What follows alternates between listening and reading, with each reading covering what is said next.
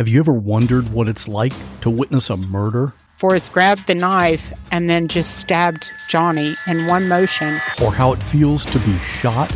I was immediately hit by a barrage of bullets. Or how you would react if your spouse hired someone to kill you? And he was to put me in a grave with a bullet wound on my head.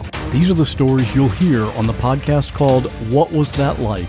True stories told by the actual person who went through it. You'll hear from a stalking victim. Came back upstairs, and when I came back and turned the corner into my room, I saw him standing there. You'll hear from a man who was kidnapped and tortured. I would do anything, say anything, to simply get away. And you'll hear actual 911 calls. Take a deep breath. Oh my God! Take a deep breath. Oh my God! Take a deep Oh my God! Real people in unreal situations. Search for What Was That Like on any podcast app or at whatwasthatlike.com. This podcast contains adult themes and language, and some of the things that we discuss may be disturbing to some listeners. In this podcast, we discuss sexual assault, torture, race, and murder. Listener discretion is advised.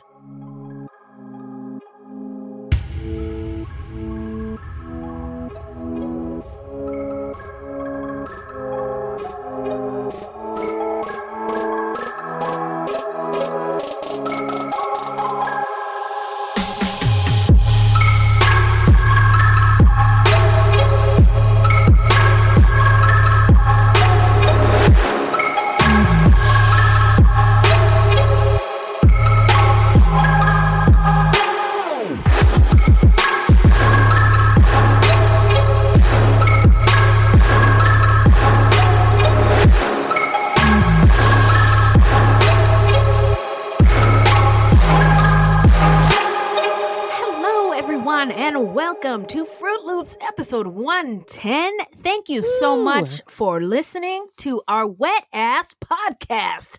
That's a whop. Fruit Loops is a podcast about true crimes committed by people of color and the victims that we don't hear or know much about. Contrary to popular belief, not all serial killers are straight cis white dudes. Nope. There are many well-documented cases of serial killers of color, and Fruit Loops is a podcast all about them. We will take deep dives into the fascinating lives and crimes of serial killers and true crimes committed by people of color and the victims that the media and entertainment commonly leave out because, well, the news is racist. Allegedly. And we are Wendy and Beth. She's Wendy. I'm Beth. We're not journalists, investigators, or psychologists. Just a couple of gals interested in true crime. Also, the opinions expressed in this podcast are just that, our opinions. Please send any questions or comments to fruitloopspod@gmail.com or leave us a voicemail at 602-935-6294, and we may feature it on a future episode. Also, our website is fruitloopspod.com, and we use Fruit Loops Pod for all our social media. The footnotes for each episode can be found on our website. Plus, check it out for the different ways that you can support the show and become a Fruit Loops patron. Yeah. So, who are we talking about today, Beth? Well, this is part 2 of the zebra murders, which occurred in San Francisco, California from 1973 to 1974. They were racially motivated murders committed by a group of black men associated with a splinter group of the Nation of Islam. They killed at least 15 people and wounded 8 others. If you haven't listened to part 1 yet, go on back and listen to that, and we'll meet you right back here. Correct. But before we get into part 2, how you doing? I'm good. Just living that COVID life, you know, not a whole lot going on. So yeah, I feel like I say this every week. There's nothing going on. You're like the Drake meme, like, ooh, COVID. But you see something else, like, I don't know. What are you into these days? You still crocheting and knitting? Knitting, yeah. Right on. That's how hard we are. Represent. Respect. And how are you doing? Man, I am doing all right. Doing good in the neighborhood. Blessed, black, and highly favored. It is Black History Month, and nobody is fucking with me these days. However, I noticed that, my kids have been, when I say coming home from school, I mean leaving their bedrooms and coming to the living room. Right. And I'm like, so any Black History Month lessons today? None at all. What? We are, by the time this airs, we will be more than halfway done with Black History Month. No lessons. So like me and my husband have been having to like do it ourselves, like impromptu, which is fine. Like, for example, today, Beth, a little while ago, you gave me a beautiful candle with one of my idols, Oprah Winfrey, on it. And my daughter today, my offspring, said, who is that? And I said, this is an opportunity for Black history. And I told her Oprah Winfrey's life story. And now Oprah Winfrey is one of her idols. Oh, how cute. So yeah, but just to reiterate, Black history is American history. So do better. Yeah, just add some Black history for Christ's sake. That's all I'm asking. That's all. Come on. But that's that. Now we're going to get into some listener letters. Well, hello, angels. Oh, yes. Thank you. All right. What's in the bag, Beth? Well, Bree on Facebook commented on our Mayuki Ishikawa episode, Ooh. and they said, I just wanted to come here and say, brr, brr, brr. That's nice. That's my version of a hip-hop air horn. I love it. My friend and I listened to this together in my bed like a bunch of old people. Oh, that's so sweet. Kept laughing at the hip-hop air horns. I learned a lot of the history you mentioned later on in life, the college years. It's still gross and still as shocking. A lot of people don't like to acknowledge that the USA inspired eugenics. No. It's American history isn't the prettiest or the neatest, but worthy of telling nonetheless, right? Yes, it is. Yes. For sure. So, Bree, hip hop air horns to you. Yeah, thank you. Yeah, thank you. What else is in there? Fiona, also on Facebook, said, I've loved listening to this podcast. Wendy and Beth make it feel like you're sat around the table with them having a conversation and a glass of wine or two. Hell yeah. I went back to the beginning and I'm still working on catching up, but you've been a great distraction when I've been running out or walking the dog during the various phases of COVID lockdowns in the UK. Ooh. Yeah. Keep up the great work, ladies. I'm looking forward to getting up to speed ASAP. Thank you, Fiona. Thank you, Fiona. I love that name. Yeah. What else? I got one more, email that we received from Meg. Okay. And she said, I recently started listening after your crossover on Murder Squad and just started supporting you on Podbean. Oh, hip hop air horns to you, Hell Meg. yes. Whoops. Sorry, fell asleep at the wheel there. Then the very first new episode I hear takes place in my adoptive town, Palmyra. I had never heard anything about this case before today, even though I kind of dig true crime, obviously. Hey. So hello from the still super duper pasty white central PA area. Uh-oh, it's still dusty there, huh? Still super duper white. Oh, boy. Wendy, I'm willing to bet that your mom wanted butter, milk, or eggs from the Mennonite store, or even better, baked goods like AP cookies or wet bottom shoe fly pie. If you ever see it, try it. It's full of molasses and is simply amazeballs. It sounds delicious. Yeah, heck yeah. Yeah.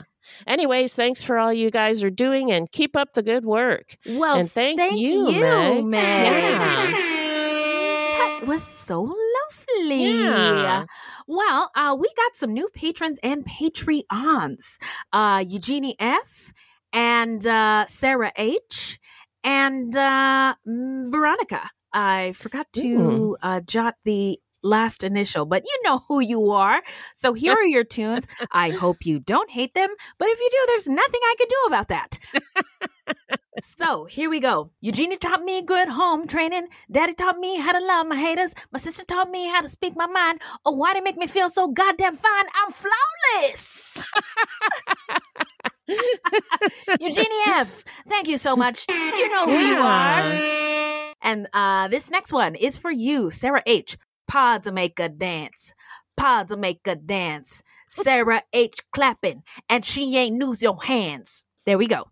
That means she's clapping with her butt, not her hands. Oh, okay. Okay. Culture corner yes, there. There we go. There we go. Thank you, Sarah H. And this one, here we go.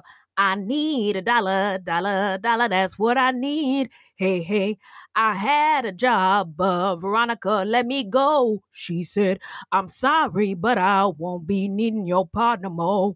I said, please, Miss Veronica, I need to cry more than you know. So she signed up on Patreon just to help support the show.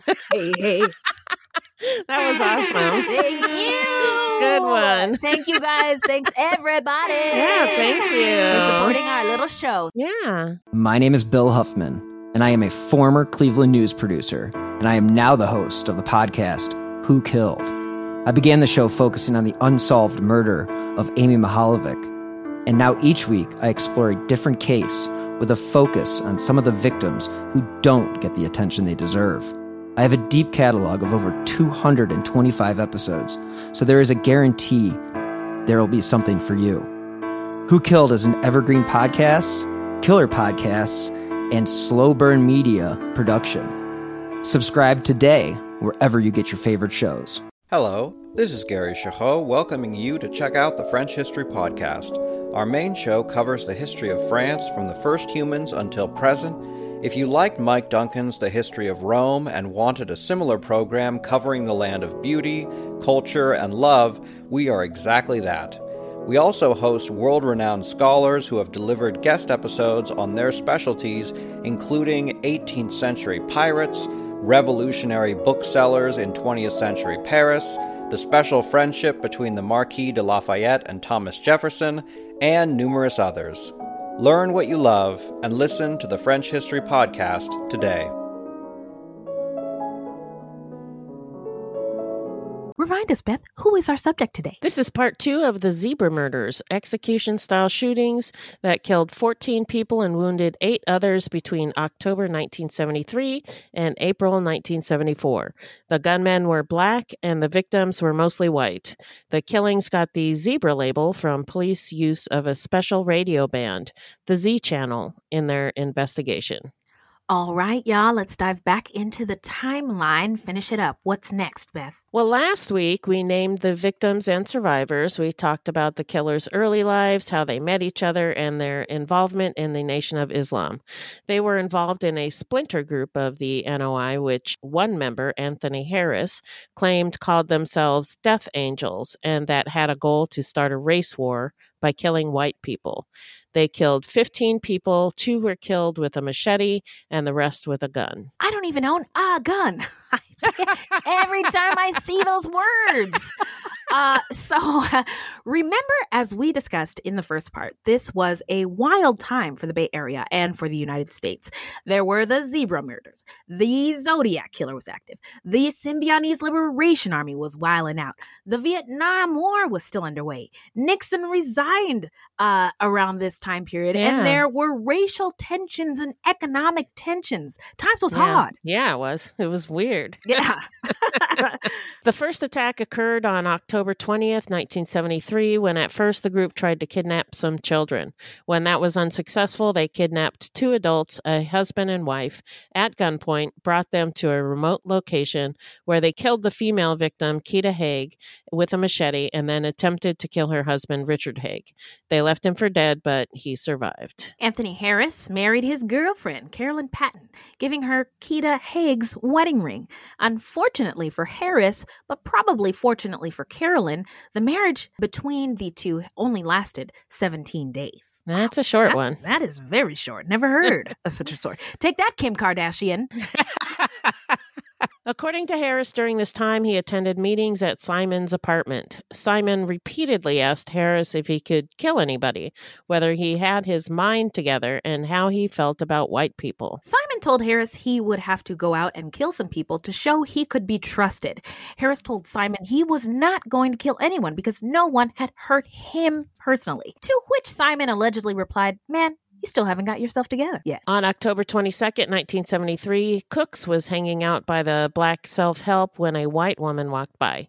Linda Lou Enger, a 27-year-old college graduate with a degree in psychology, was walking home after she got off a bus nearby. Cooks began following her. When she realized a man was following her, Linda removed her keys from her purse and ran to the entrance of her apartment building. But before she could open the door, Cooks grabbed her arm and held a .22 caliber automatic pistol against her neck. Linda decided to be compliant, and Cooks forced her to walk with him to a nearby parking lot, then to a park, when Cooks decided that the lot was not private enough. Linda, having a degree in psychology, sensed that Cooks wanted to talk, so she encouraged him to do so. Cooks asked her how she felt about the world situation, the environment, the war in Vietnam, and the oppression of Black people. In discussing these subjects, Cooks said the time had come to put an end to, quote, this sort of thing, end quote, meaning the oppression of Black people. Cooks said the, quote, world had to be changed and that people were going to be killed and the streets would be lined with blood. Cooks said people would be killed indiscriminately and that there was no use to be afraid or upset with it. Agree, the world does need to be changed. I just don't think this is the way. This ain't the move. Linda felt the same way. She agreed. That's a good white lady. Linda tried to convince Cooks that killing people was, quote, not a valid thing to do, end quote. Cooks replied that he didn't feel that was the case, that was just the way things were. The conversation lasted about an hour. Cooks threatened 10 to 15 times to kill her. Yikes. Yeah. He then took her to another vacant lot where he raped her. Afterwards, he took her back to the first lot where she'd left her coat, briefcase, and purse. He asked her if she was going to call the police, and she assured him that she would not, that she sympathized with what he believed in. Cooks insisted on going back to her apartment with her, so she took him to her apartment. He seemed to want to talk some more, so again, Linda encouraged him. He then raped her again, and afterwards, he asked for her phone number and said he would call her soon for a date. He again admonished her not to call the police and then left. Linda called the police immediately. The audacity. I mean, this is not the first time this has happened when a man has raped a woman and then asked for her phone number. What the fuck, man? Really? Yeah. It was in another story. But still, it's so, yeah, I don't even know. And, what goes through their minds. Yeah. Oh, but speaking, if you are wondering what goes through someone's mind, there is a podcast. We've talked about it before, Ear Hustle. And they interview a man who raped and sodomized a woman. God. He describes, it's disturbing, but he describes what was going through his head at the time. And I mean, we've said this before, rape is a crime of power, but it was all about power, hurting her so she could see how powerful he was. Anyway. Gross. Yeah. 2 days later, Cooks phoned Linda and asked why she had not been in her apartment the previous night. Ooh. She told him that she was afraid of him. Cooks asked if she had gone to the police, and she said no. Cooks said, "Do you want me to just leave you alone?" Linda said yes, and Cooks hung up. I still don't know. He asked for the phone number. He calls her. He's watching her. You're not at your house. Yeah. Can we be friends? No, we cannot. No. Okay, goodbye. And I guess that's it, huh? No, it's not the end of the story, because on October 29th, Frances Rose, 28, a physical therapist, was driving up to the entrance gate of the University of California Extension when Jesse Lee Cooks blocked her car's path and demanded a ride. She was then shot 4 times in the head and neck as she sat in her car. When police arrived at the scene, a woman who had seen the shooter gave them a description. The suspect was a black male, approximately 25 years old, 5'9" to 5'10" in height, muscular build, wearing a blue knit watch cap and an olive drab army jacket and light trousers. Trousers? Who said that? Pants? Yeah, trousers. All right, Beth. Okay, Beth. Well, this gal over here, right? Well. Am I right? This is my friend Beth here. I can't take her anywhere. She even wears like trousers and shit. Ridiculous words. Yeah. So Cooks was spotted a few blocks away and was stopped by police officers. He had discarded his cap and jacket, but he was sweating profusely. Now, this is in October in San Francisco, so I don't think it's really hot. Not hot, no. Anyway, he was found to be carrying a gun and he was arrested. Cooks claim that Frances Rose had offered him a ride, but he had become angry when she used racial slurs. He then shot her 3, possibly 4 times. Cooks told the officers where he had discarded his cap and jacket, and officers found the navy blue watch cap and olive green jacket about 50 feet from where Cooks had been detained. I gotta say, people might be like, it's just words, but it's not. Using racial slurs or any kind of slur, it really is like violent and does something to you viscerally. And yeah, if somebody says the N-word to me or racial slurs to me, it is, I either want to cry or punch them in the face. Yeah, get really mad. Yeah, and so that's completely understandable, but I don't think she said she did that. I do not think so either. I also do not think that it's justifiable to kill somebody. To shoot somebody. Yeah. I'm just basically, this is just me filling up space because I lost my spot in the script. So he had raped Linda, when was it? October 22nd. Mm-hmm. And then he tried to call her and, she rebuffed him. Oh, so he's and butthurt. Then, so now he's angry. That's what I think happened. Yeah. Look, what would we do without our resident OG of true crime? Because she just named it right there. You get all of the hip hop air horns. I get the stars. Yes. That was fire. Thank you. So on November 9th, Robert Stokeman, age 26, a clerk with the Pacific Gas and Electric Company, PG&E is what the locals called it, was assaulted by an armed man. The man cornered Robert and put a gun in his face. After a struggle during which Robert was grazed in the neck by a bullet, Robert gained control of the gun and shot the man 3 times. Right on, Robert. Mm-hmm. Police found the man nearby, and he was later identified as Leroy Doctor. He was arrested and later convicted of assault with a deadly weapon. Some sources say that Doctor was also a member of the NOI splinter group, but he was not charged later in any of the other zebra killings. Interesting. So on November 25th, 1973, Salim Sami Erekat was 53. He was a Jordanian Arab Muslim and was working at the grocery store that he had owned and operated for 13 years when he was robbed. He had a wife, Somia, and 4 children ranging in ages from a young teenage girl to a 20-year-old son. Every member of the family worked in the store, which was open 7 days a week. Sammy was robbed at gunpoint, then was bound and shot dead in the back room of his grocery store. Sammy was light-skinned and may have been mistaken for white.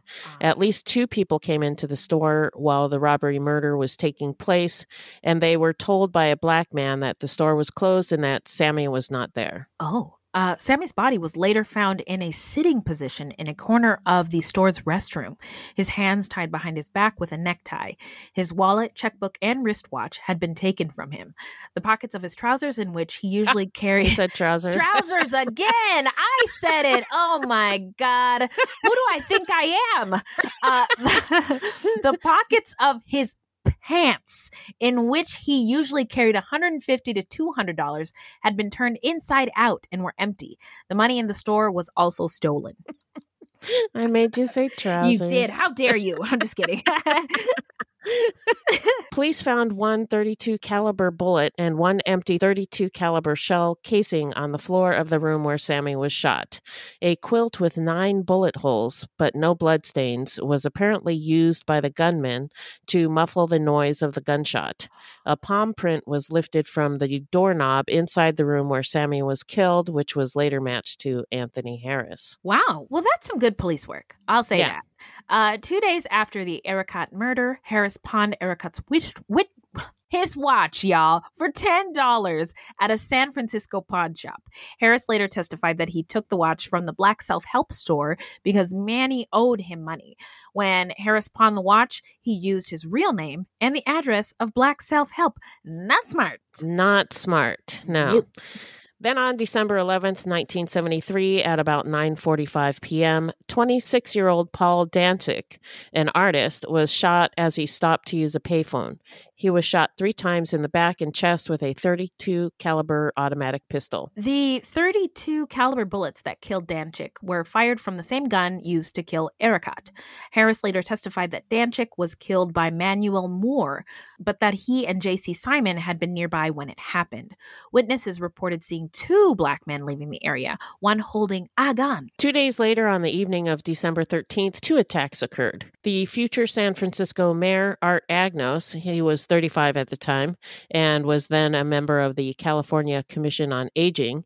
He was attending a meeting in the largely black neighborhood of Potrero Hill to discuss building a government-funded health clinic in the area. That sounds pretty dope. Yeah. After the meeting ended at about 8:20 p.m., Agnos was standing next to his car talking to 2 women when a black man approached and shot him twice in the chest.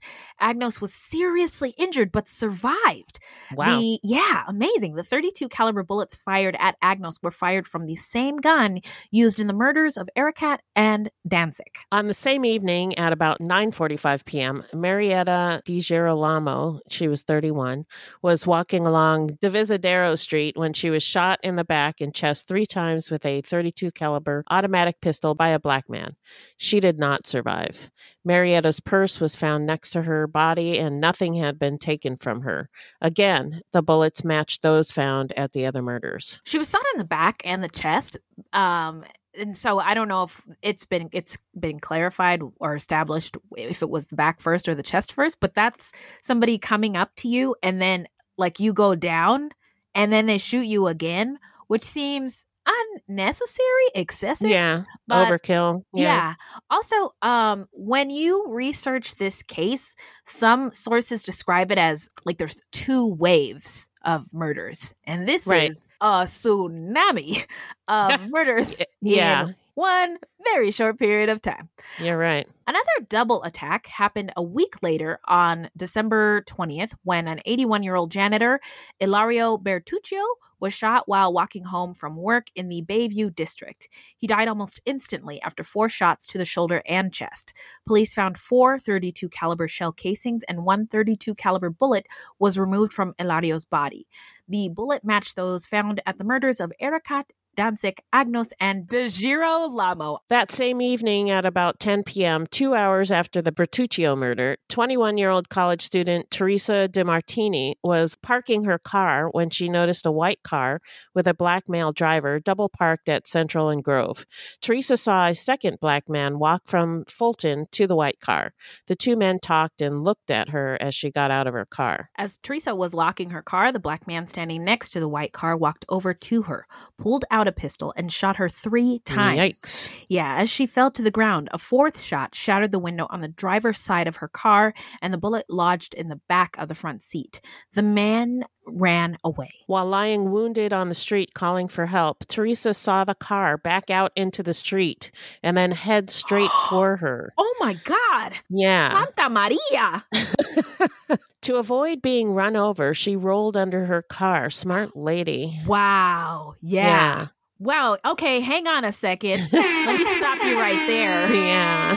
Nice. A nearby resident witnessed Teresa lying in the street and the car being driven by the 2 black men almost run her over. Wow. That is so impressive.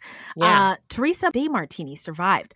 Although 1 bullet nicked her spine, she remembers her assailant as having a zombie look as he shot her. It was like he was in a trance, quote, he was looking at me, but he was looking through me, end quote. Teresa described her assailant as an approximately 26-year-old black man, and she assisted a police officer in drawing a composite sketch of her assailant. Police again matched .32 caliber bullets to those used in the shootings of Erekat, Danzig, Agnos, DiGirolamo, and Bertuccio. So on December 22nd, 2 more victims were shot within 6 minutes of each other. Neil Moynihan was 19. He was walking near the Civic Center when a man walked in front of him and shot him in the face, neck, and heart. Wow. Very brazen and cold, heartless. Then 50-year-old Mildred Hostler was shot 4 times as she was heading to her bus stop. Both victims were killed.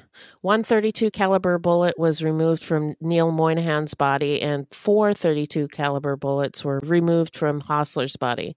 They matched the bullets from the earlier shootings. And by this time in the 70s, like, ballistics are a thing, right? So if you're committing crimes, and you're trying to be crafty about it, they don't seem to be crafty. You know what I mean? No, they're using the same gun for every one of these. Yeah. And, I don't know. It just, in my mind, it's like, there's an end in sight to this. Right. We know we're not going to be able to do this forever. So I'm not really sure why they didn't use different guns. Part of me thinks maybe they only had one gun, but another part thinks they didn't really care if they got caught or not. Yeah. Yeah. Because that was not the objective. I mean, the objective was to start a race war, so. Not to avoid getting caught. Right. Although, but I don't know. I'm just speculating. Hey, man.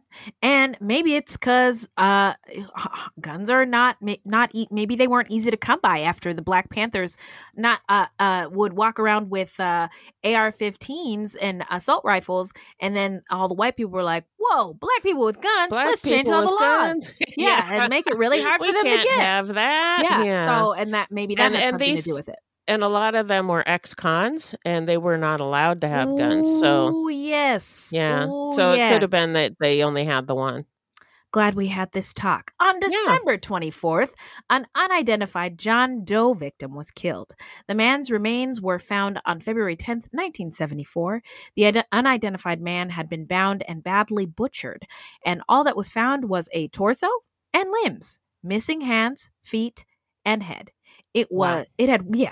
It had washed up in the city's Ocean Beach district at the foot of Pacheco Street. The murders caused widespread panic in San Francisco. White people started going out in groups, and they avoided going out at night. Businesses closed early, and people were afraid to send their kids to school. Investigators from the SFPD were baffled by the randomness and apparent lack of motive in the killings, and the city ordered an increased police presence throughout the area. There was a common pattern to the shootings. The victims were white.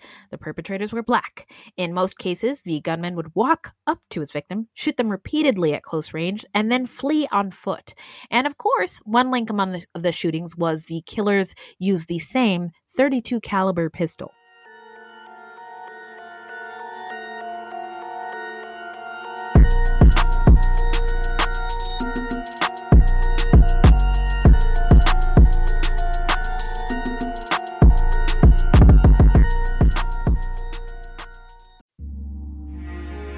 Ohio is a land of mystery, from missing shipwrecks and lost treasure beneath her surface to strange phenomenon slicing through her skies.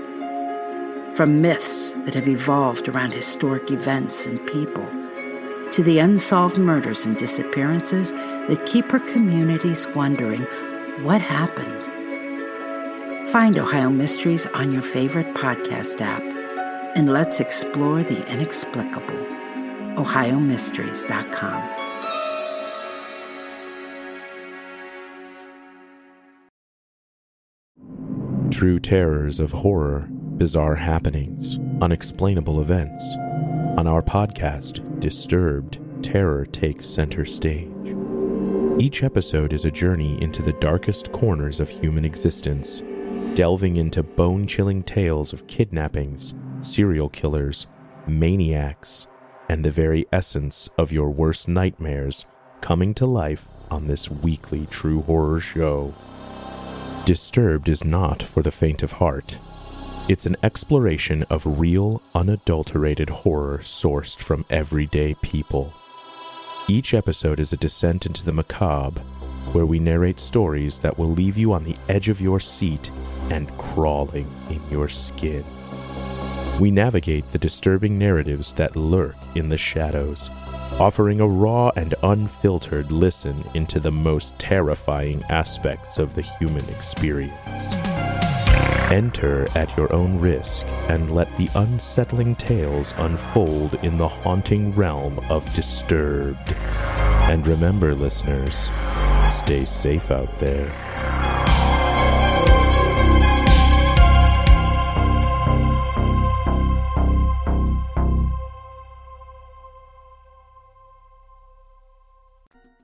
A special task force was formed to solve and stop the murders.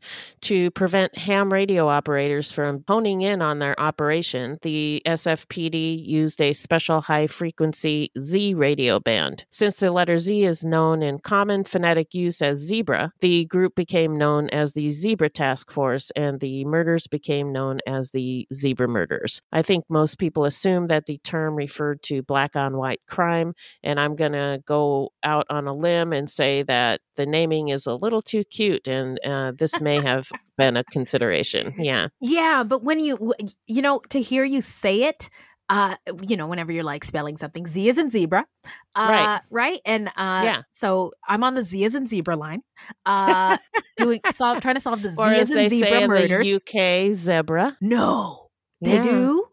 I didn't know that. Get at us, UK Fruit Loops gang. Zebra, huh? I like that.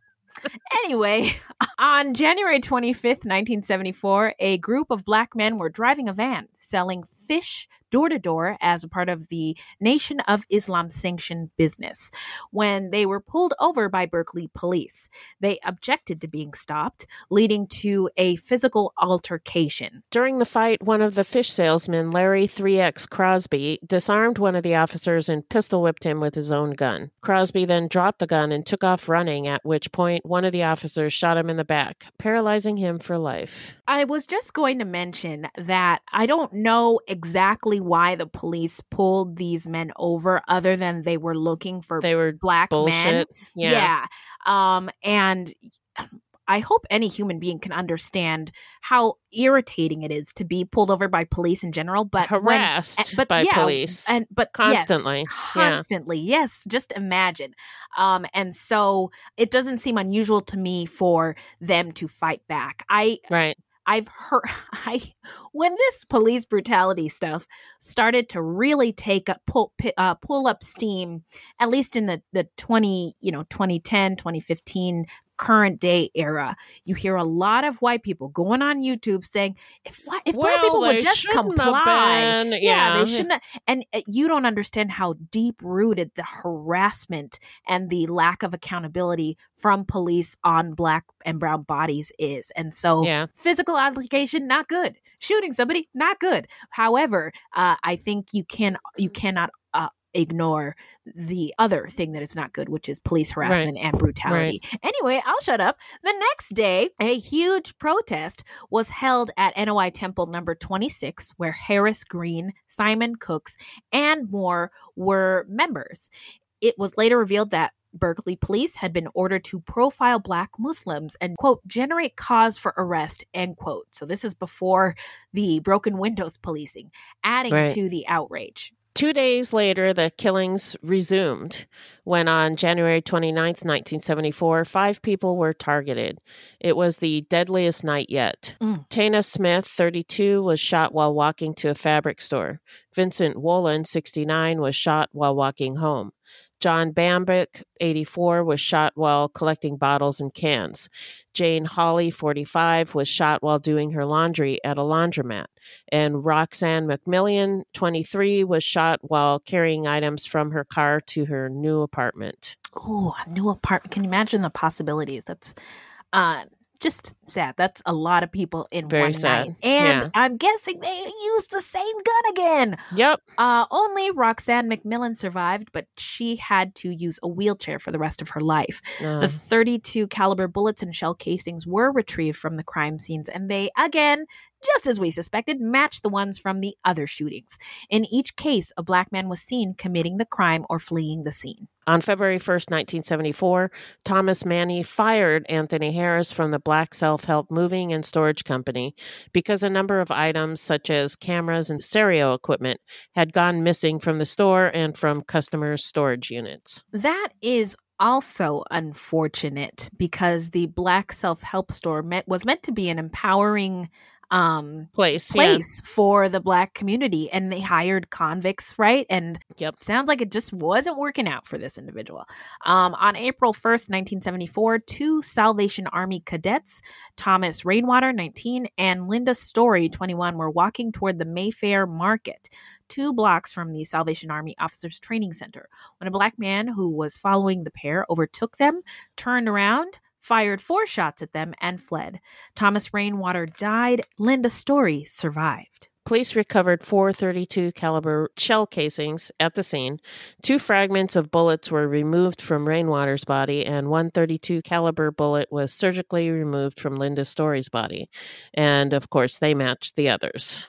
13 days after the Rainwater Story shootings on Easter Sunday, Ward Anderson, a merchant seaman, and Terry White, a 15-year-old student, were both shot as they stood at a bus stop at the corner of Fillmore and Hayes Streets. A 15-year-old student. Mm-hmm. Their attacker was a black man who approached the corner on foot and fled after firing. Both survived their shootings, and they both later identified Moore as the shooter. What do you know? 32 caliber bullets and casings retrieved from the scene matched the others. On the evening of April 16th, 23-year-old Nelson T. Shields IV, son of a wealthy DuPont executive, accompanied a friend to pick up a rug at a house on Vernon Street. Shields had opened the back of his station wagon and was making room in the cargo area for the rug when he was shot repeatedly and killed. And, of course, 32 caliber bullets and casings were found and matched those from the previous shootings. No. Would you believe it? This new wave of murders beginning on January 29th caused people to renew the precautions they had taken during the first wave. The city suffered losses in revenue by a dramatic drop in tourist traffic. The San Francisco treat. I mean, so many tourist items in San Francisco. Yeah. And this did not help. Streets were deserted at night. Some white people began talking about forming vigilante committees, which sounds scary, Awful. and spreading similar terror among Black people. Like they weren't already too terrified. late, you guys. Yeah. Guess what? Though it's already been done. It's done. You don't need to even lift a finger. Easiest thing ever. Easiest thing ever. And this just culture corner. So racial tension peaked at the time, and police took anonymous calls from white people promising to kill Black people in revenge. We talk about white supremacy all the time. This is not a thing that any Black person or brown person or person of color created. And so it's up to white people. Beth, talk to your white friends about dismantling white supremacy. Okay. You have your orders. I'll work on that. Thank you. Then the San Francisco Police Department, in the most extreme case of racial profiling in modern U.S. history, introduced a short-lived stop and frisk program endorsed by Mayor Joseph Aliato, known as the Zebra Sweeps. Every Black male out after dark was stopped and interrogated, and if he was cleared, he was given a certificate that became known as a zebra card, supposedly assuring him safe passage. At least 600 Black men were stopped and questioned by the police during the Zebra Sweeps. And this makes me think about all the white people complaining about wearing masks. Imagine if talk about it, you Beth. were stopped in the street because you're a white person. Like, oh, you're a white person, so we need to stop and frisk you. Just imagine that. Give this white lady all of the awards, because I'm telling you, I'm watching these videos and they're like, you're discriminating against me. This is discrimination. And they're not saying it to anybody Black. However, I would just like them to say that to my face, that I am discriminating against them for wearing a mask. And let's see how this conversation ends. Anyway, the Zebra Sweeps provoked vocal and widespread criticism from the Black community. Absolutely. This was essentially a state-sanctioned lynch mob. Mm-hmm. The policy also faced internal criticism and heightened racial tension within the SFPD as well. The Officers for Justice group, led by Nation of Islam or NOI associate Jesse Bird, described the policy as racist and unproductive. Now, you have these in small letters, quote unquote, but I'm reading it, and in my head, it sounds like a shout, racist and unproductive. That's what it is. It should be in all caps, all in other caps, words. bold, underlined. Give it a couple notches on the font size button, because that's exactly what it is. Right. Earl Sanders was one of the few African-American cops in the police department at the time, and he and his partner, Rotea Guilford, were the only Black people in the homicide unit. Rotea Guilford was known for overcoming seemingly insurmountable barriers, achieving unprecedented results, and keeping the door open for others to follow. Sounds like a great guy. Mm-hmm. These two officers grappled with the same racism that presumably fueled the killer's acts. Yeah, and another thing, this is full of culture corners. Black people, Indigenous people, people of color, feel like we carry our entire race on our backs. Even Right. as a woman, I don't feel that way. Like, not as much pressure anyway, but as a Black woman, I work in corporate America. I'm like, I'm gonna fuck this up because who knows if the Wendy coming up behind me, I want to do my best so that they get a chance too. And just sort of the idea of carrying all your accomplishments and your mistakes on your back for your entire race, I think is something that's a lot of pressure. White people might not understand that entirely. I think maybe white women, Yeah. some, Yeah. not all. Yeah. But Yeah. yeah, I kind of get that, but I'm positive not to the extent. Yeah, that's why you're the best white lady in the whole rap game. Now, from his book, The Zebra Murders, Sanders says, quote, "From what I could see, the only one thing that seemed to guide every other possible motive, whether it was to start up a race war or just avenge what they saw as injustice, was rage. A crazy, insane rage over what they thought whites had done to Blacks. Once you got to that realization, if you were Black, you had to pause, because the truth was there wasn't a Black I knew who didn't feel at least an inkling of the same thing," end quote. Acting on a lawsuit filed by the NAACP and the ACLU, U.S. District Judge Alphonse J. Zierpoli ruled the widespread profiling of Black men was unconstitutional. Yeah. What's that, Alex? Obvious for 1,000? And police suspended the operation. And I don't know, but my understanding is it didn't go on for very long. I No, can't just a few recall. days, Yeah. I think. Both Sanders and Guilford suspected early on that the Nation of Islam's Temple number 26 at Geary and Fillmore might be the epicenter of a conspiracy, but the police department had no way of infiltrating the temple. It simply did not have enough Black cops qualified for undercover work. Earl Sanders has commented that, quote, "Integrating a police force isn't about what's fair. It's about good policing.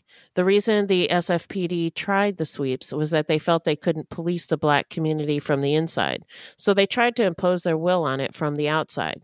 That might fly in a dictatorship, but not in a democracy. Amen. When people are free, the only way to police their community is from within. And the only way to do that is to have a force that's representative of that community, one that makes them feel they're included rather than excluded." Is this man still alive? Because I feel like he needs to have a talk with all of the police unions in the entire United States. Because that's it in a nutshell, it sounds Yeah, like. it makes a lot of That sense. makes all of the sense. Rotea started to think about a better way of doing things. On April 19th, he wrote a memo to Charles Barca, captain of the Inspector's Bureau, proposing a 30-person task force of mostly Black plainclothes officers. The officers would go into neighborhoods where the killings had occurred to talk with witnesses who might not have reported all the things they witnessed to white officers. His plan was approved, and Inspector Guilford ran the team, with Inspector Sanders assisting. Now we're going to get into the investigation and the arrest. Hit it, Beth. In April 1974, the city of San Francisco offered a reward of $30,000 for information leading to the arrest and conviction of the person or persons involved in the zebra crimes. Police released to the news media 2 composite drawings of a suspect, and on April 18th, 1974, those sketches appeared in local newspapers. After the sketches were released on April 22nd, Anthony Harris called police and agreed to meet with zebra case detectives in Oakland, claiming to have firsthand knowledge of the, quote, zebra murders, end quote. He was reluctant to tell police details of what he knew because he distrusted the police, and he was concerned about revocation of his parole. But during a number of interviews on successive days, Harris provided the police with information on the crimes. Harris claimed to be one of the persons featured in the police sketches. He provided specific details regarding several of the attacks, which the police had never released to the public. Harris minimized his own involvement, claiming to be a witness but never a participant. He did admit that he had been present at many of the crimes, and he relayed details that had not been released to the public. I don't know when this changed in the laws, but just being there makes you just as guilty, right? Yeah, but they have a choice in whether they charge you or not. Harris told police that the murders were not the work of a crazed loner. He told the police about the Black Muslim group and told them about a homicide that had not made the papers, that of a homeless white man abducted from Ghirardelli Square. He said the group took the man to Black Self-Help Moving and Storage's warehouse, where they gagged and tied him. According to Harris, while this man was conscious, members of the group took turns hacking away his limbs. Oh my God. Can somebody come over here and pull my jaw up off the ground? Whoa. Yeah, that's a rough one. Whew. Harris told the detectives that they had dumped the body into the bay. His story matched details in the case of the John Doe, whose torso and limbs, missing his hands, feet, and head, were washed up in February of 1974. That's really sad. Yeah. According to Harris, the killers had repeatedly tried to enlist him as an accomplice, but Harris claimed that he could not bring himself to commit cold-blooded murder, which led his friends to suspect that Harris might be a police informer or agent. Harris said he began fearing for his life. He also wanted the $30,000 reward being offered. Yeah, you know, I mean, if you guys are offering let's not kid ourselves here, okay? Did we mention that times are hard? This is 1974, everybody. There's a lot going on. Then on April 27th, 1974, an 8-year-old boy and his friend found a .32 caliber revolver in a yard while playing.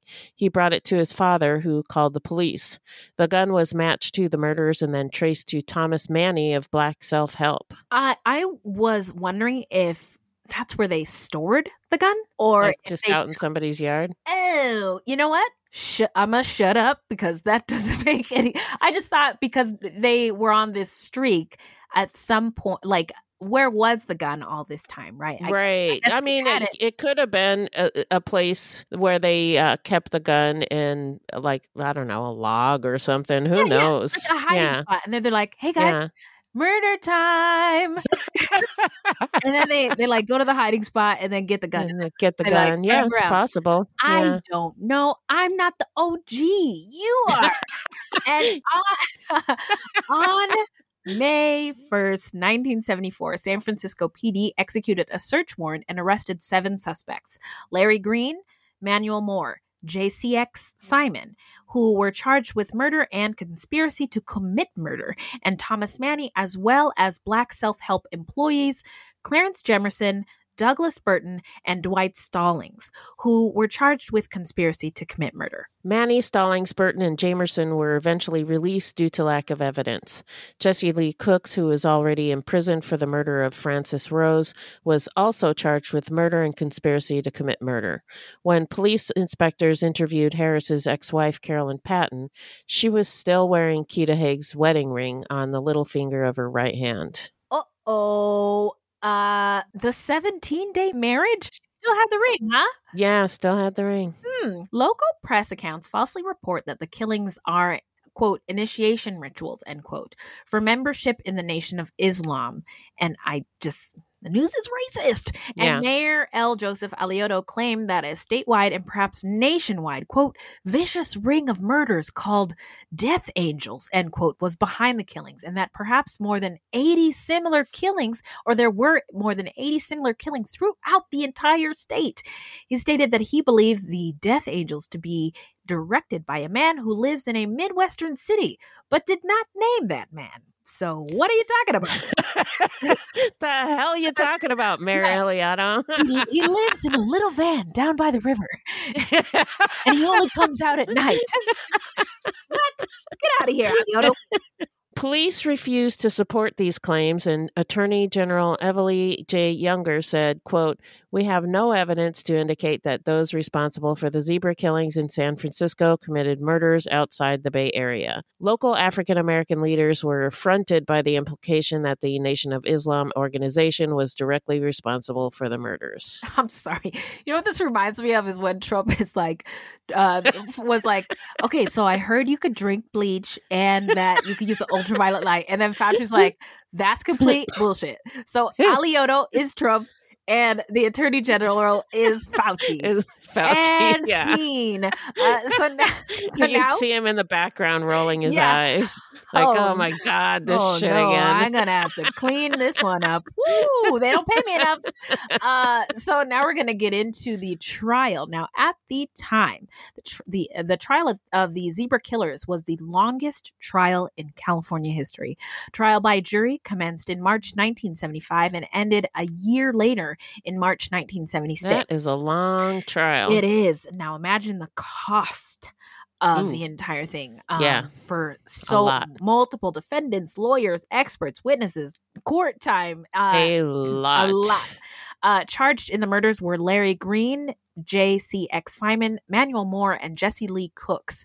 The accused killers remained in jail before and during their trial. Anthony Harris was the first prosecution witness. Because of his involvement in some of the crimes, he at first invoked his constitutional privilege against self-incrimination. The court then granted Harris immunity from prosecution and ordered him to testify. He testified for 12 days. Whoa. 3 days of direct examination and 9 days of cross-examination. That's a lot of cross-examination. Yeah. Providing details regarding the shootings. It sounds exhausting. I don't know who could hold up to that kind of that is a questioning. lot. That is a lot. Green, Moore, and Simon all testified and said they could account for their whereabouts, which were elsewhere at the time of the assaults. Cooks did not testify. The defendants argued that Harris's main motive was revenge against Black Muslims and collection of the reward. But Harris said he contacted police primarily, quote, to stop all these senseless killing. That's all, end quote. The jury, after 18 hours of deliberations, found the defendants guilty on all charges. Larry Green, J.C.X. Simon, Manuel Moore, and Jesse Lee Cooks were each sentenced to life in jail. Isn't that interesting? After a year on trial, 18 hours is all that it took. I also wonder, I ask this every time when we talk about juries, was it really a jury of their peers? Right. Or was it entirely Snow? I do not. Yeah, I didn't see the composition of the jury mentioned anywhere. Yeah, just curious. I think sometimes it does make a difference in the outcomes of trials. Not to say that these guys should not have been found guilty, because these were some definitely bad dudes. should have. So now we're going to get into, where are they now? Well, Harris received a portion of that $30,000 reward, and he, his wife Deborah, and their newborn son were given new identities and relocated. There was a suspicion in law enforcement circles that not all zebra conspirators had been caught. And trash-ass Mayor Alioto said that the total zebra victim count might exceed 80 and suggested that the disappearance of numerous hitchhikers on California roads might be tied to the group. Oh boy, Mayor Alioto. Mayor Alioto. Have a seat, okay? But David Talbot, in his book Season of the Witch, wrote that the zebra killing stopped after the arrests, and he agreed. This is not related, but when there was that insurrection, what's his name? Schumer misspoke very badly and said this recently there was an erection at the Capitol. And so I can't remember what I said. Stopped after the arrests. I'm sure I said it wrong, but that's what I thought of. I misspoke and my head went to erection. Of course it did. Of course it did. I'm a sick fuck. Not ashamed of it. That's my truth. I'm going to start over again. But David Talbot, in his book, Season of the Witch, wrote that the zebra killing stopped after the arrests, and he agrees with Earl Sanders that, quote, Harris exaggerated the dimensions of the zebra plot and even its official connection to the Black Muslims, end quote. In 2015, JCX Simon, at age 69, died in San Quentin State Prison. In 2017, Manuel Moore, at age 75, died while incarcerated at the California Health Care Facility in Stockton. In 2019, Larry Green, at age 67, was denied parole and must wait until 2024 for his next hearing. In 2020, Jesse Lee Cooks, at age 75, agreed to postpone a scheduled parole hearing until sometime after his 80th birthday in 2025. It is kind of interesting how elderly these men are. Yeah. And there's a lot of prison reform talk now that we have a new administration. And one of the things on the table is let harmless elderly prisoners out. And I don't know, because these guys kill a lot of people. So I don't know if they're on the table. I don't know. There have been cases of what we might consider elderly men going out and killing again. So it's not. I think it would. They'd have to take into account their health. Absolutely, yes. Like if they're still pretty healthy and still getting around really good, and they're capable of killing people, maybe not. Yeah. Yeah, absolutely. Are they ambulatory? Can they wipe their own butts? We don't know. 80, that's pretty old. So I don't know. Yeah. By then he may be toothless. I don't know. Who knows? You don't need teeth to kill people, though. Just a finger at a Just a figure of speech. Yeah. Not like literally toothless, although, he could be. I really thought you meant that he could use his teeth to kill somebody. To kill people. He's got a wheelchair. He can't get around real good, but he's got some teeth, man. He can kill people. I'm telling you. Wow, that's not what you meant. Okay. No. You know what? But it's really funny, though. Thank you. I'm glad we had this talk. Me too. Now I see the light. So after Officer Rotea Guilford retired from SFPD, he became a close political advisor to former California State Assembly Speaker and San Francisco Mayor Willie Brown. Guilford has since passed away. So now we're going to get into our takeaways and what we think might have made these individuals snap. Go ahead, Beth. Go off, Queen. Well, these guys were super angry. Mm-hmm. And I agree with Earl Sanders, the guy we were extolling earlier. Uh-huh. They suffered from rage over what white people had done to black people. Mm-hmm. And as we talked about in episode 1, this was a time when people, all kinds of people, were doing extreme things to implement change. And I think that was part of it. Mm-hmm. What I don't understand, and maybe you can tell me what you think. Yeah. I don't understand why people want to start a race war. Manson wanted to do that too. Uh-huh. And I guess it's so their people will come out on top, but the whole idea seems really weird to me. It seems weird to me too. I think we kind of talked about it a little bit in the first in an part earlier of episode. It yeah, seem weird to me only because it serves no one, no purpose. Yeah. I get being frustrated and angry. I get wanting equality and equity. Right, equality is what people want. Equity is what they need. Right. But having one race of people on top of another race of people is not going to solve any of that. Right. It's always going to be fighting and it's just not, it's not good. Right. And history has told us this, right? Yes. I think of Rwanda. We know this. Yeah. I think of Germany. That's an excellent example. Yeah. It doesn't work or serve anyone. So it's weird to me too. Thanks. Okay. Glad we talked about this. So I don't think that Anthony Harris was as innocent as he made himself out to be. I think he probably killed some people. Uh-huh. I believe he got scared when he saw the composite picture because it looked like him. Yeah. So he thought it would be more beneficial to him to go to the police and blame the others for everything. Plus, he was probably pissed because he got fired from the Black Self-Help for stealing. Yeah. And, there was the reward money too. So that was another incentive. But that means that he got away with murder. Viola Davis Kyle. Yeah, I get why they gave him immunity. Yeah. Because they wanted to get the other guys, but it still sucks. It does. It does. Because you would like in a just system for everybody to be brought to justice. Right. I think it's kind of, I mean, it's better than nothing. I don't think anything in this justice system is ideal or works perfectly. True that. Yeah, but I agree with you, Beth. I think my take was that it had to be a very unsettling time in San Francisco in the mid 70s. Yeah. Now the music was lit, but the times were hard and really scary for I think a lot of people. And you know, I'm trying to put myself in the shoes of other people, and maybe white people just didn't know, like, we could be killed at any moment. But then black people were like, well, shit, we could be rounded up and locked up for something we didn't do at any moment. So everybody is like on edge. Awful. And Yeah. it's not new or surprising, but the media and the default society, aka white society, had no clear understanding of groups that were outside of the default, right? i.e. Black people, the Nation of Islam, and that Mayor Alioto, his comments really did not help. They actually made my blood boil.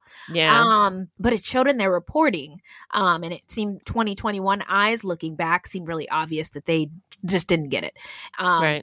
And Black and brown people are all citizens, right? Or not all of us, but we're citizens of San Francisco, citizens of the community, but not really portrayed as such in the news. Right. And I also thought that it was unfair to like blame the Nation of Islam for this, because it's pretty clear they were a splinter group doing their own thing. Yeah. And again, hindsight is 2020, but have things really changed? I mean, Kyle Rittenhouse, that young fellow, shot a bunch of people, and there was some white fuckery at the Capitol. And since the beginning of time, you would never see the government like, we have to round up every person with a red hat and all the people Blue Lives posting about MAGA and Blue Lives Matter and all the round them all up. Flags, round them all up. And we'll sort them out later. Exactly. And it's Black History Month again. And I'm thinking about where we've come and the work that we have to do. And I was thinking about a quote from James Baldwin when I was doing my research into this show, which was, he said, to be a Negro in this country and to be relatively conscious is to be in a stage of rage almost all of the time. And it's not an excuse, just an explanation. Right. No, I'm not sympathizing with these murderers in any way, shape, or form. But you know, it makes sense to me. Just trying to figure out the rage. Yeah. Right. And not every Black person becomes a serial killer. I would argue most of us do not. But they were, as Beth, or even hurt people. Yeah, exactly. But just to bring it home, Beth, my take is the same as yours. These guys were just really, really angry and pushed over the edge. Did something really terrible with their rage. Yeah.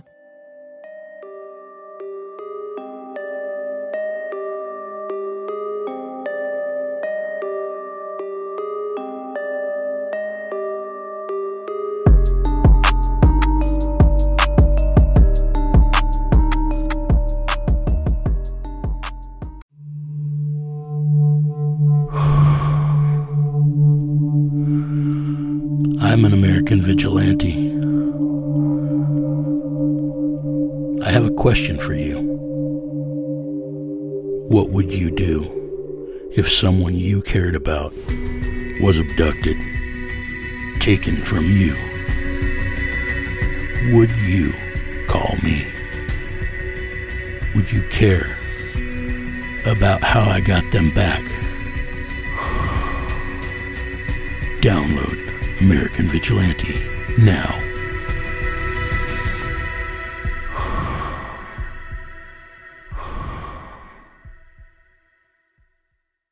So now we're going to get into how not to get murdered. So if you love true crime and you don't want to die, here's a tip for you. Tweet. This segment is not intended to be victim blaming. We thought of this segment because I read somewhere that a lot of people listen to true crime because they want to know what they can do to be safer. This is not meant to blame the victims. It's just learning from other people's experiences. Sometimes we have no suggestions for a particular episode and we'll just offer up generic tips. So here are some tips for walking alone at night. Head on a swivel, y'all. Be aware of your surroundings. Keep your eyes and ears open. Do not get distracted by something on your phone or whatever. Walk with purpose and do not stop. Wear comfortable shoes so that you can run if you need to. If you have to wear heels for a special occasion or work, keep a spare pair of shoes in your bag for walking. However, it is the Rona, and I have not worn real shoes in 4 days. But if you have to walk around at night alone, wear comfortable shoes. Take off any long necklaces or scarves, which would be easy for an attacker to grab. Invest in a personal safety device. We've shouted out many on the show, such as an alarm or whistle or self-defense flashlight, which will temporarily blind an attacker, or any sprays like pepper spray and my all-time favorite, bear spray. Stay away from alleyways and dark corners. If you do not feel safe, call somebody. Let them know you're walking home, where you are. If somebody approaches you, do not lower your gaze. Instead, maintain eye contact. You know, when like a dog, when you're like training a dog, and if you look a dog in the eye, if the dog it respects you, he will look away. So right. That makes sense. Looking at a potential enemy straight in the face might scare off your attacker. In fact, you could make them worry that you'll identify them if you call the police, and trust your gut. One more thing I wanted to say about this case is the psychologist lady humanized herself, and she was raped, which was incredibly unfortunate for her. But she survived. Yes. In fact, the guy thought that he could call her for a date. He, in his crazy sick mind believed that they would be friends and tiptoeing through the tulips and live happily ever after, which no sir. So humanizing yourself is a good idea. Yourself. So thank you. Now I'm going to move on to the shout out. We're going to tiptoe to the shout out portion of our show, where we shout out any content by people of color or any other marginalized or othered I want to use the word minoritized groups, even though they're not necessarily minorities. They're treated that way. Or true crime goodies. And I wanted to shout out, because we were on the Kung Fu tip in the last part of this, and Black people love Kung Fu. I wanted to shout out Warrior. And it's based on Bruce Lee's writings. And look, Kung Fu is awesome. And the show is called Warrior. It's a mostly Asian cast. There are some indigenous characters, Black characters. It takes place like Western times. And it is just so cool to see like non-white cowboys doing really cool stuff. Fun. And the white people in the show are terrible human beings. I mean, they are. I'm looking at old Whitey like, these are some slurs I've never even heard before. And they just say the wildest, terriblest things and do the worst things, and they get their asses kicked at every opportunity. And I don't love what they say or do, but I love it when they answer for it. At the hands of a non-white person. And it's streaming on all the platforms: HBO Max, Hulu, YouTube TV, Amazon Prime, and you can even purchase episodes for a couple $2 if you want to. Wow, I'd never heard of this one. It is so good. I'm gonna look for it. Action-packed, all the things, cool stories.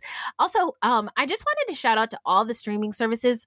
If you go to any place on your phone, on your TV, on your computer, and you see, I'm gonna go buy a book or something, and there's a highlighted section for Black creators or Black content or Black businesses, look into it and see if there's anything you can buy, because we should support Black businesses. And that's all I got. What do you got? So my shout out is a PBS show called Miss Scarlet and the Duke.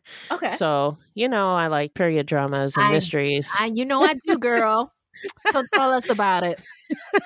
So this is both a period drama and a mystery. It's about a female private detective in Victorian London. So it deals with a lot of women's issues since, she's a private detective and female. And the men, of course, think that it's no job for a woman. So fuck off. Yeah. So it's, one of those, you probably wouldn't, I don't know if you would like it or not, but. Well, if you invited me over and we could have a sleepover and watch it with popcorn and snacks, I would love to watch it with you. It's another one of those feel good shows. Yeah. All right. that I've been, scooping up lately. Scoop diddy whoop. Let's all the good feels. Yeah. Yeah. Well, thank you. So that is Miss Scarlet and the Duke and Warrior. Well, that is all for today. Where can the people find us, Beth? Our website is fruitloopspod.com. Our Facebook page is Fruit Loops Pod, and our discussion group is Fruit Loops Pod Discussion on Facebook. We are also on Twitter and Instagram at Fruit Loops Pod, and links to our sources will be in our footnotes. If you want to support the show, you can send us a donation on the Cash App. Just Google Fruit Loops Pod Cash App, or you can become a monthly patron through our Podbean patron page. This will help us pay for things like our website and pod hosting. There's no minimum and no commitment. Even $1 would help. And as always, we have merch for sale on our website. That's right. Now, this is a weekly podcast and new episodes drop every Thursday. So until next time, look alive, y'all. It's crazy out there.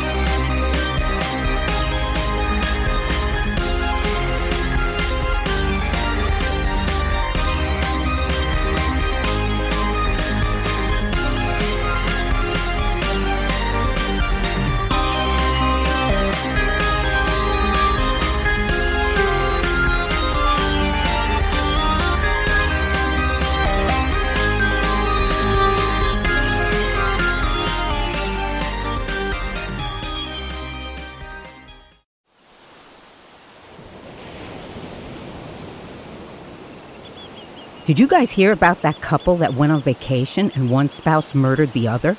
In fact, the entire vacation was planned just so that they could make the murder look like an accident. So like a slaycation. Oh boy, sounds like a fun new true crime podcast to me. On every episode of Slaycation, we'll examine true cases of people who were killed while on vacation. Was it murder? Or just a horrible accident? That's up to you and the law to decide. But either way, if you leave for your vacation in the plane and come home under the plane, you've definitely gone on a slaycation. Join us every week for a fascinating new episode. 911, what's your emergency? But make sure to pack your body bags, because getting away can be murder. This is Slaycation.